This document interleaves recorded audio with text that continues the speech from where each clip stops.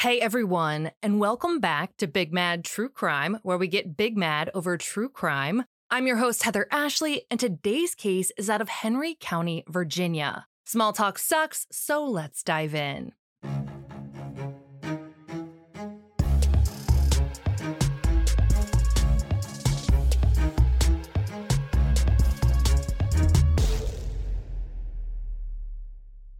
Michael Short, aka Mike, was known for being a happy-go-lucky guy who was known for pulling epic pranks on his sister. He was the kind of guy that you could always count on to liven up the place and was always up for a good time. Throughout the 70s and early 80s, Mike got married a few times, and while none of those relationships panned out, they did lead to the birth of his 3 children, which were all boys. Mike hadn't exactly been lucky in love, but in the late 80s, he got married a 4th and final time to a woman named Mary Hall. There was something different about Mary. She was sweet and kind down to her bones, and she seemed to have a settling effect on Mike's life. According to Mike's sister, the couple tended to keep to themselves, but they seemed really happy. Fast forward a few years later to July 12, 1993, and Mike and Mary welcomed their first child together. This might have been Mike's 4th child, but it had finally happened. He had his first daughter, a beautiful baby girl that they named Jennifer Renee. Jennifer was sweet just like her mom and attached to her parents at the hip. One teacher told the Greensboro News and Record, she would come up to you and wait to be noticed, but when you'd notice her, she'd give you that shy smile that would melt your heart. The next thing you knew, she wanted a hug. With a baby in tow, the Short family settled into a tiny little brick rancher in Bassett, Virginia. Bassett is a tiny little micro town in the southwest portion of the state. It covers a whopping 3.5 square miles with a staggering population of around 1,100 people. If you live in Bassett, you're living there for the peace and quiet, and that's pretty much it, maybe some fishing. The home the Shorts lived in wasn't in your typical suburban neighborhood. It was actually placed right off of US 220, which was a well-traveled 4-lane highway. You would literally just pull off of the highway into their driveway. At the time, their closest neighbor was about 100 yards away, but because of the proximity to the highway, there were several businesses that were much closer, like a Circle convenience store and a hotel. There was also a flea market and a junkyard across the other side of the highway. Those who knew the Short family remember them being together all the time, often seeing them spending time together in their yard, with Jennifer dancing around or playing with her Barbies. Together, Mike and Mary owned M&S Mobile Home Movers, which was a mobile home business. Initially, it was very successful, but by early 2002, business had slowed down quite a bit, and the change in business had them contemplating a move, to South Carolina specifically. During the spring and summer of that year, Mike looked for job opportunities in Bennettsville, Florence, Conway, and Myrtle Beach. They had high hopes for the summer that maybe business would turn around, but by early August, things weren't looking good, so the Shorts decided to sell their house and temporarily move into one of the mobile homes that Mike already owned. It wasn't ideal, but despite everything they were going through, little Jennifer was their number one priority. They made sure that even though they were having a hard time even getting by, that nothing changed for their daughter. That summer, she played on the local baseball team as the only girl, and she was amazing. Jennifer was set to start her first day of 4th grade on August 26, 2002, but she never got the chance.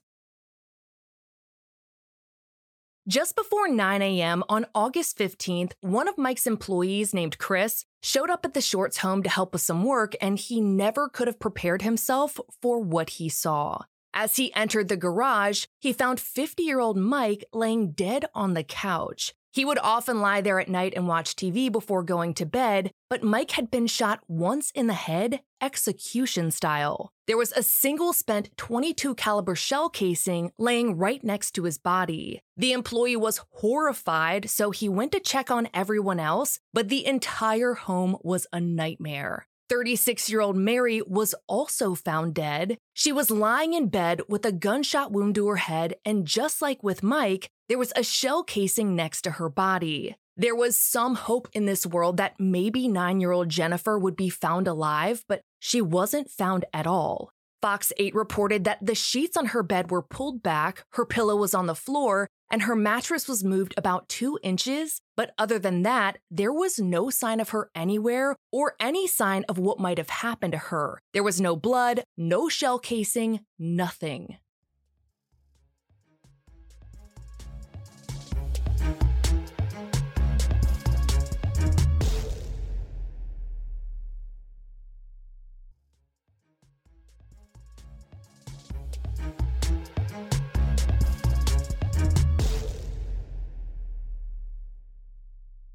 According to the Greensboro News and Record, at first, police thought that Jennifer might have run away and hid during the shootings, but as time passed and she still wasn't found, it became clear to them that she had likely been abducted.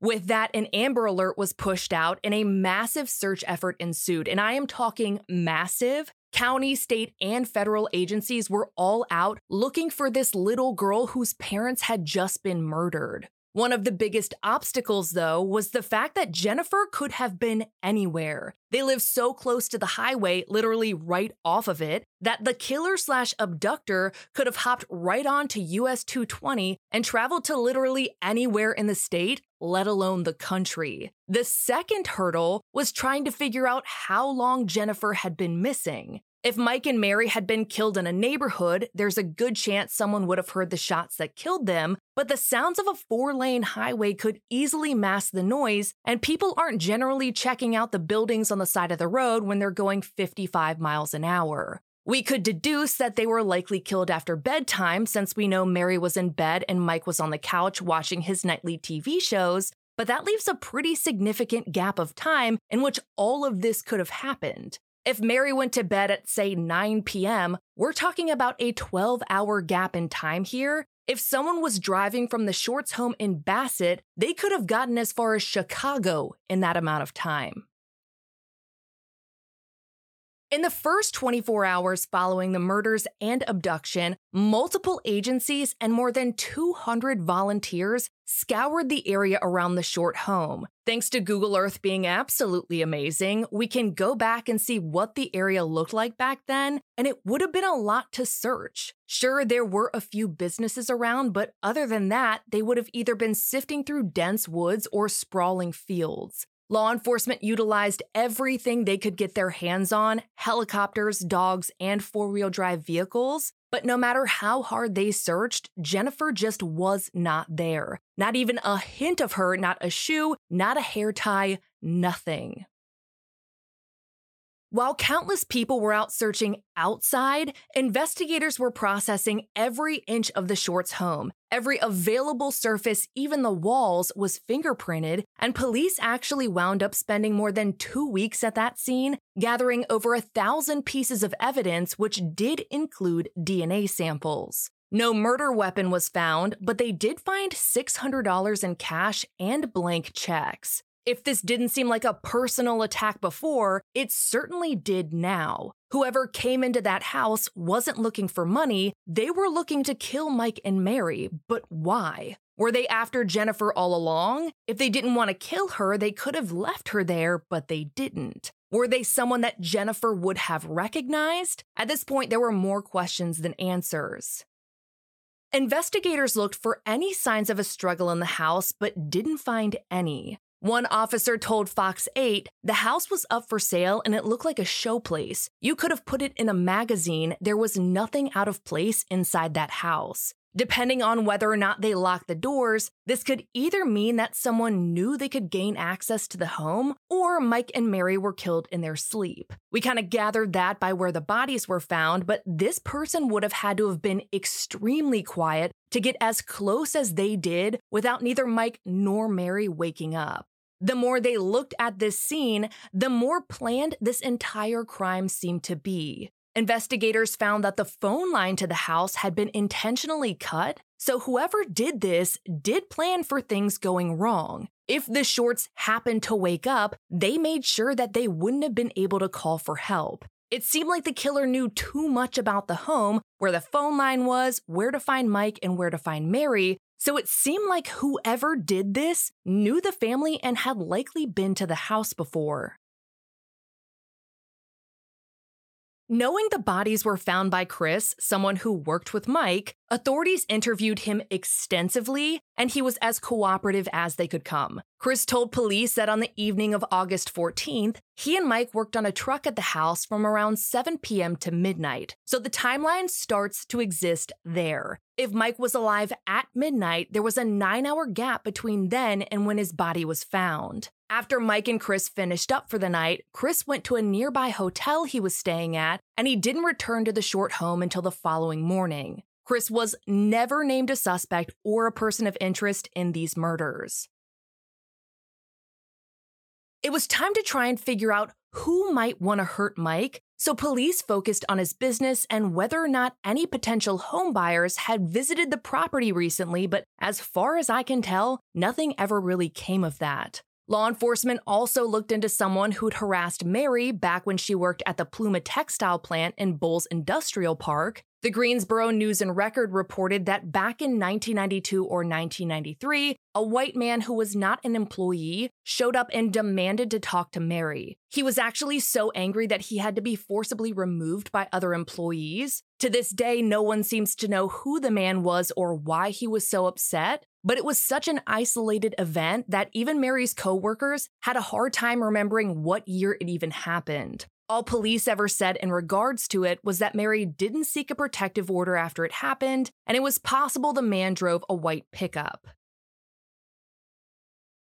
On August 16th, so the day after Mary and Mike were killed, law enforcement gave a pretty shitty update and at no fault of their own. Regardless of their efforts, they had no leads on suspects, motives, or any details about a possible getaway vehicle. All they could say was that they were actively looking for Jennifer, who they believed had been forcibly and swiftly removed from her bed. And actively looking for Jennifer may actually be the understatement of the century. They were desperate to find her as if she was one of their own children. One captain said, "With every hour that goes by, I'm afraid the situation will get even more drastic." The captain then addressed the abductor directly and said, "If you have this young child, please do the right thing and release Jennifer in a public area and in some way notify law enforcement so we can find her." Getting her back was priority number one, and they could worry about the investigation into who had released her later.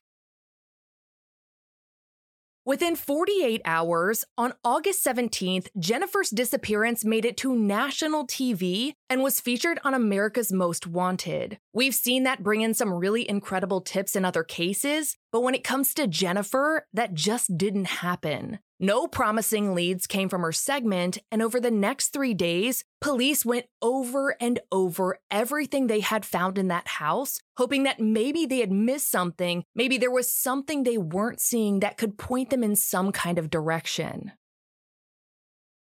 On August 23rd, Mary and Mike's funeral was held, and according to Fox 8, investigators set up cameras and filmed the service to keep an eye out for any red flags or odd behavior. This was a very small town, and it seemed like whoever killed them may have known them, but the video from the service didn't get them any closer to finding their killer or Jennifer. All they knew for certain at this point was that the Short family was deeply loved and their deaths were rocking this close-knit community. There was this deep hope that against all odds, Jennifer would be found, so that's what the town of Bassett decided to focus on. Jennifer's teachers set up her desk at school, truly hoping that she would be there on the first day. A court also ruled that Jennifer's aunt and uncle could become her official guardians if and when she was located. If Jennifer was found, that entire town made sure that she would have anything and everything she needed.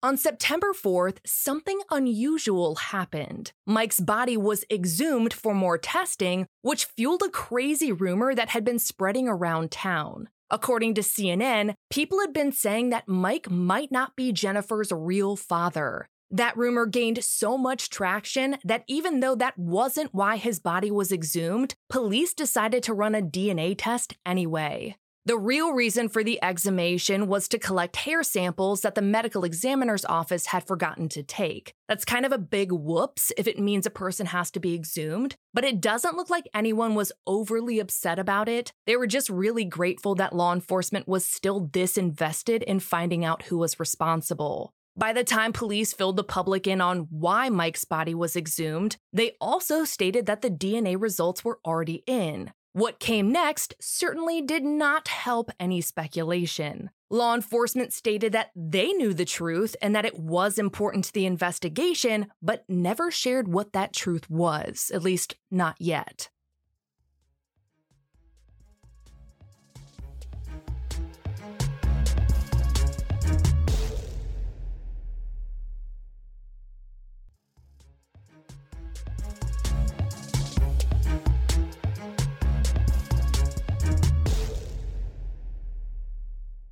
Along with the exhumation update, police were pretty transparent in saying that they were struggling, that they didn't have many strong leads or evidence pointing to a suspect. They theorized that whoever killed the Shorts and abducted Jennifer was organized and careful. According to Fox 8, they tried their hand at getting a criminal profile drawn up, but it didn't really help. One officer said, "The profile that we got was very, very general, and they couldn't pin it down anymore because this was the only case like it at the time." Either way here, you definitely can't say that they were not trying.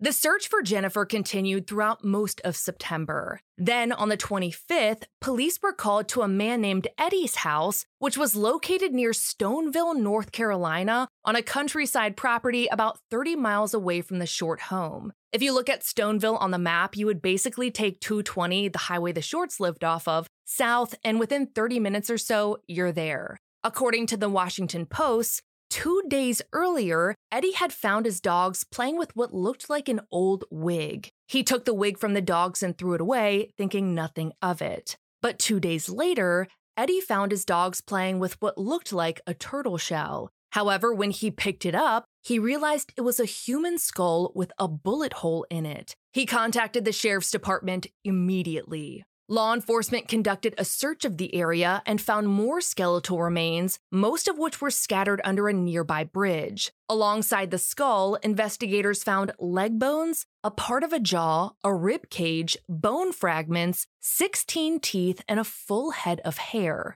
Unfortunately, with as much as they did find, it was still only about a quarter of the remains. Naturally, everyone wondered if maybe these were Jennifer's remains, but on September 26th, the police made a statement that they didn't believe the remains were hers. They couldn't know for sure until the medical examiner's office ran a DNA test, but there are cursory ways to try and assess likelihood, like the amount of teeth and the size of the bones. We know that Jennifer was only 9 years old when she was abducted, and up until this point, no one had heard the man say that he found small bones, just bones. If the bones weren't Jennifer's, there was still hope that she was out there somewhere and one day she'd be back in school at the desk her teachers had waiting for her. But that hope was crushed just a few days later. On October 4th, results determined that the remains found in North Carolina did in fact belong to Jennifer Short. Due to the lack of remains, the only thing the medical examiner was able to conclude was that just like her mother and father, Jennifer had been shot in the head. Whoever killed her was an absolute fucking monster who needed to be stopped. After Jennifer's body was found, the Henry County Sheriff, that's the county Bassett is in, said he wanted to address the rumor that Mike was not Jennifer's biological father. The sheriff said in no uncertain terms that Mike was in fact Jennifer's dad. He added, "I want to also apologize to the families, the Short family and Mary Short's extended family, for not being able to clarify this earlier. I was afraid to tell you for the simple reason that if the biological father had Jennifer, we were afraid he would dispose of her, or if someone thought he was the biological father, which is just as important. We never at any time, anywhere, discovered any information that Mary Short was anything other than a lady and a model mother for her child. By the same token, we never discovered any information anywhere that would lead us to believe that Mike Short was anything other than a loving father to his child. I just want to make that plain for everyone and particularly the family. We did what we did. I would risk anything to save a little girl's life, but she's gone now and she's safe now. No evil can befall here, so that needs to be said." It's a bit of a hard pill to swallow knowing the pain these rumors caused, but if the police department had even an ounce of suspicion that someone had abducted Jennifer because, for whatever reason, they thought they were her biological father, I can absolutely see why law enforcement did this. So this is a really good example of how sometimes police say or do things that make no sense to us, and it's only because we don't have the full picture. They were definitely Team Jennifer in the situation. It just sucks. On October 8th, Jennifer's remains were released to her family. Later, the bridge where she was recovered was named the Jennifer Renee Short Memorial Bridge. And I want to talk about this bridge for a second. We talked about how taking Highway 220 south will get you to Stoneville, but to get to this bridge, you have to pull off onto River Road and head east and then take a left on Grogan Road. There is absolutely nothing significant about this area. There's woods on either side of the road, and it's driving away from civilization. Assuming that's the path the killer took, they'd have hit a country club if they kept going straight on River Road, but they took that left instead. The bridge she was found under wasn't some noticeable bridge. It was the kind of short bridge that might cover a creek and one that you probably wouldn't ever notice unless you drove over it all the time. All of this is to say that it kind of seems like whoever left her there was probably very familiar with the area. At around the same time Jennifer's body was found, law enforcement was investigating a 66-year-old man named Garrison Gary Bowman. Fox 8 reports that he was a carpenter from Madison, North Carolina, but when I ran my own report, he definitely had some close ties to the area. Gary had come onto police radar early in the investigation because, according to the Washington Post, 3 days after the murders, a local landlord went to police to tell them about Gary and some suspicious things that had happened. The landlord claimed that 2 days before the murders, Gary told him that he had paid a man in Virginia to move his mobile home. Gary warned that if the man didn't move it or return his money, he would have to kill him.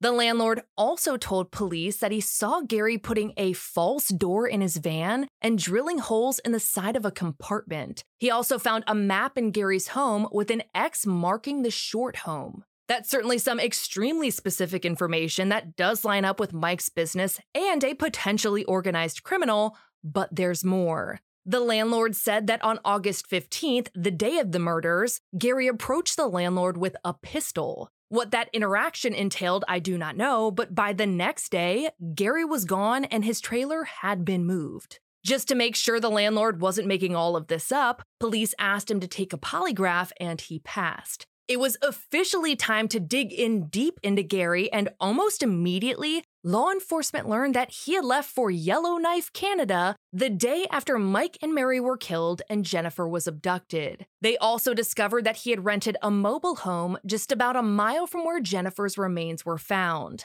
That proximity is kind of important considering how obscure this area kind of is. And remember that that bridge isn't something that anyone's gonna stop on or have any reason to remember. It's the kind of bridge that you drive over without even realizing it was there.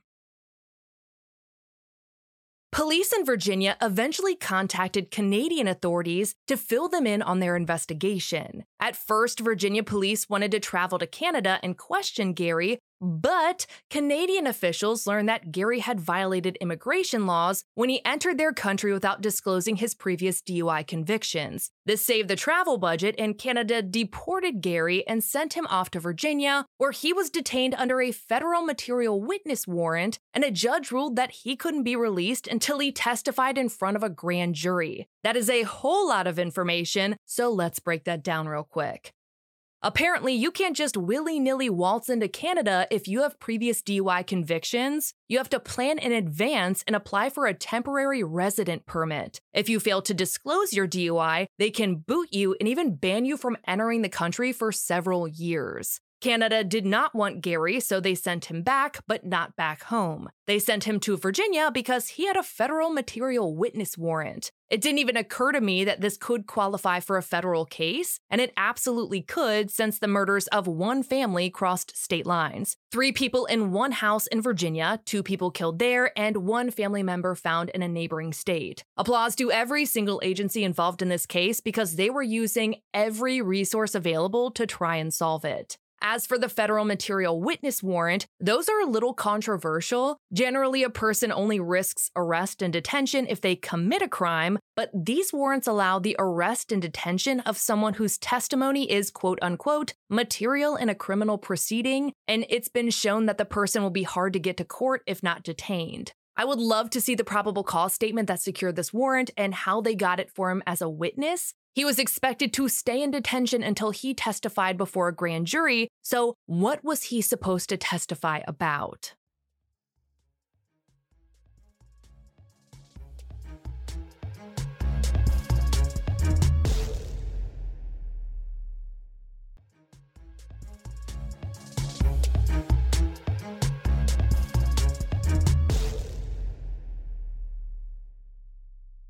With Gary in custody, investigators finally got a chance to interview him. He denied any involvement in the Short family murders and explained that the X on the map might have been marked by his ex-wife to indicate the location of an antique stealer. As absurd as that may sound on our end, investigators said that they found Gary to be very helpful and that he answered their questions without a lawyer present. That's a weird compliment because honestly, you should always have a lawyer present, innocent or not. It certainly seemed, however, like Gary might be heading off of police radar, but in mid-October, law enforcement told the public about him, including their suspicions. They were careful not to publicly name Gary a suspect and instead referenced him as a person of interest or material witness, though court documents refer to him as a potential suspect.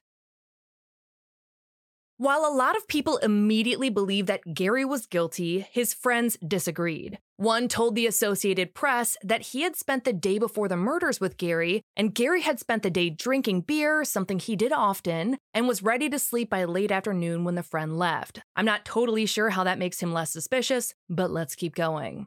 Another friend told the Greensboro News and Record, "Everything's gotten turned around and it makes Gary look bad." The friend said that they were with Gary on the same day the Shorts were murdered and he didn't see anything weird. He clarified that Gary's decision to move to Canada was not an attempt to escape arrest, that he'd been planning to move for years. Months earlier, Gary had approached the friend and said that he was going to move soon, which is vague at best. He'd apparently even asked if he could store his mobile home on the friend's property. But for such a big move to Canada, he certainly didn't seem to know much about the requirements to visit, let alone live there.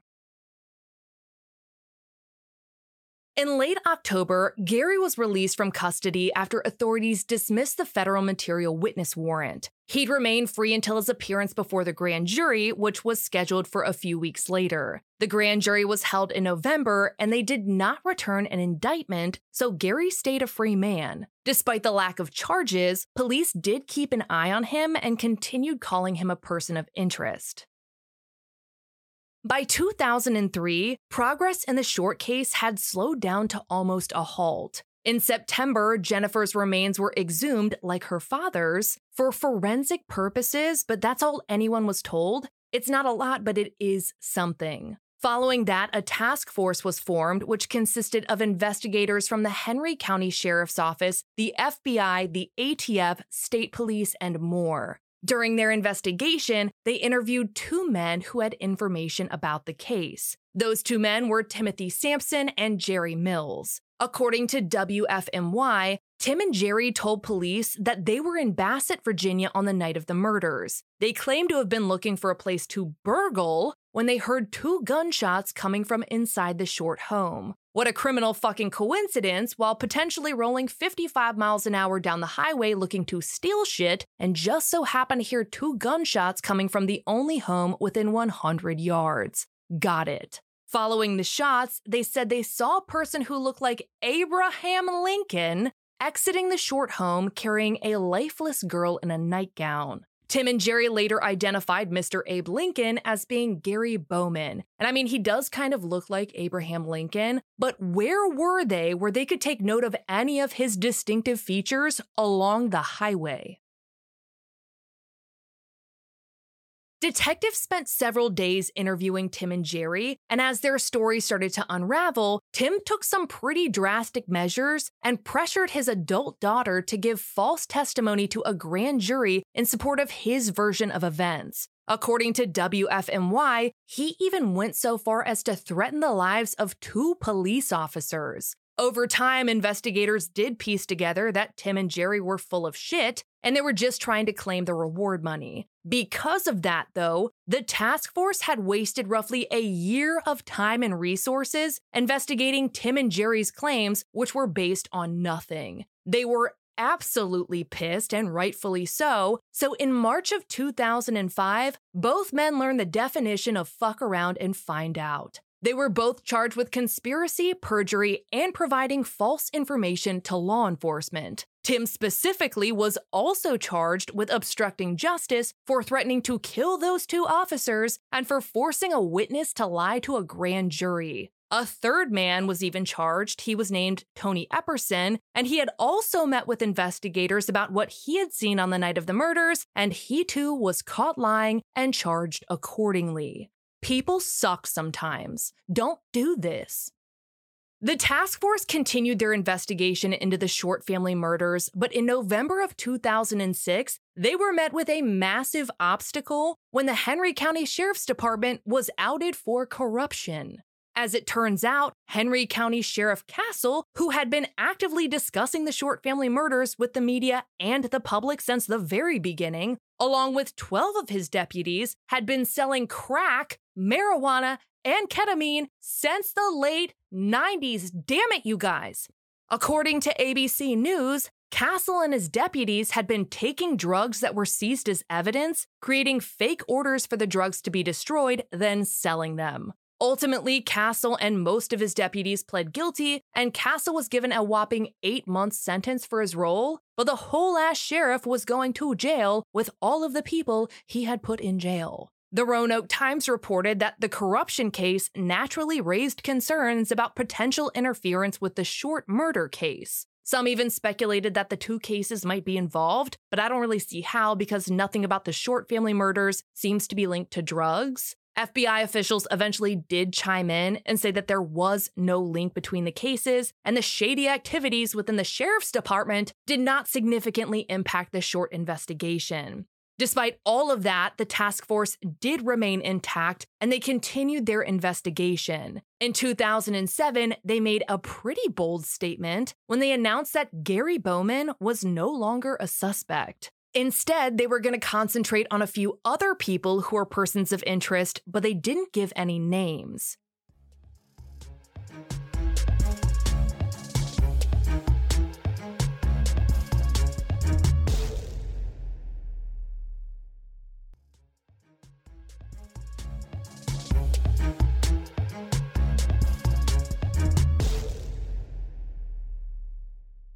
In 2009, the task force shared information about a suspicious vehicle and its occupant that had been seen in the early morning hours of August 15th, the same day the family was found murdered. Investigators explained that an unknown man was spotted sitting in a vehicle along Highway 220 near the Short home. The man appeared to be in his 40s and had what they referred to as a weathered complexion. A drawing of the man was distributed to the public, and he looks like your everyday guy. He has long features, so he might be tall, but it's really hard to tell since he was seen sitting in a truck. He was wearing a baseball hat, had a strong chin, and eyes that look like they're always asking a question. The vehicle was described as a white truck made between 1998 and 2002. It was a single cab, 2-ton flatbed stake body truck with wooden rails. A sketch of the truck was also released, and investigators asked for any and all information about the truck or the person inside. Despite the release of new information, though, the case continued to stall. In 2015, investigators stated that they thought the motive for the murders may have simply been the abduction of Jennifer. But if that's the case, why did they kill her? With that theory in mind, law enforcement asked her friends, including the ones from her sports teams, to go back in their memory to 2002 and try and see if they could recall anyone strange in Jennifer's life. They were specifically interested in talking to anyone who had contact with Jennifer between June and August of 2002. The investigators were also interested in people who had interacted with Mike and Mary or their business between January of 2001 and, of course, August of 2002. As much as I hate to say this, the investigation continued to sit at a standstill. Then on February 20th of 2019, the Short family home, which had been vacant since they were killed, burned down. Investigators couldn't determine what caused the fire, but they also didn't think it was linked to the murders. That house had been processed from top to bottom. I don't think anyone would assume they were getting rid of evidence by burning it down, but I also can't imagine how it would have ever caught fire unless maybe someone had been squatting in it, but we really just don't know. More than 3 years later, in June of 2022, a brand new task force was formed and began working on the Shorts case. Investigators said they had always felt like there were a couple of key people that were withholding information, and because of that, investigators re-interviewed people to see if they were more willing to cooperate now. Investigators have stated that there are specific people they're focusing on, and while they haven't been able to name any names, they did say that certain leads had guided them towards these exact people. August of 2022 brought the 20th anniversary of the Short family murders. Investigators spoke to ABC8 and said that while there were no new developments, experts had planned to re-examine evidence. While that's as promising as it can get right now, that is unfortunately the last update we have in this case. The murders of Mike, Mary, and Jennifer Short are still unsolved. If you have any information about this investigation, please call the Henry County Sheriff's Office at 276-638-8751 or Crime Stoppers at 63-CRIME, which is also 632-7463. There is a $62,500 reward available. For photos pertaining to this case, check out the Short family highlight at the top of my Instagram profile at the Heather Ashley, and join me there today at noon Eastern, where we go live and talk about today's episode and all other true crime cases on your mind. To get access to ad-free and bonus episodes, subscribe to our Apple Premium or head over to our Patreon at patreon.com/BigMadTrueCrime, where for just $2 whole a month, your episodes are totally ad-free. If you love the podcast, feel free to leave a review. It makes my day every single time. And if you have a case you'd like to hear covered, share it with Big Mad True Crime on social media, because all cases are covered by listener request. I'll be bringing you a brand new case next week, and I cannot wait. But until then, we out.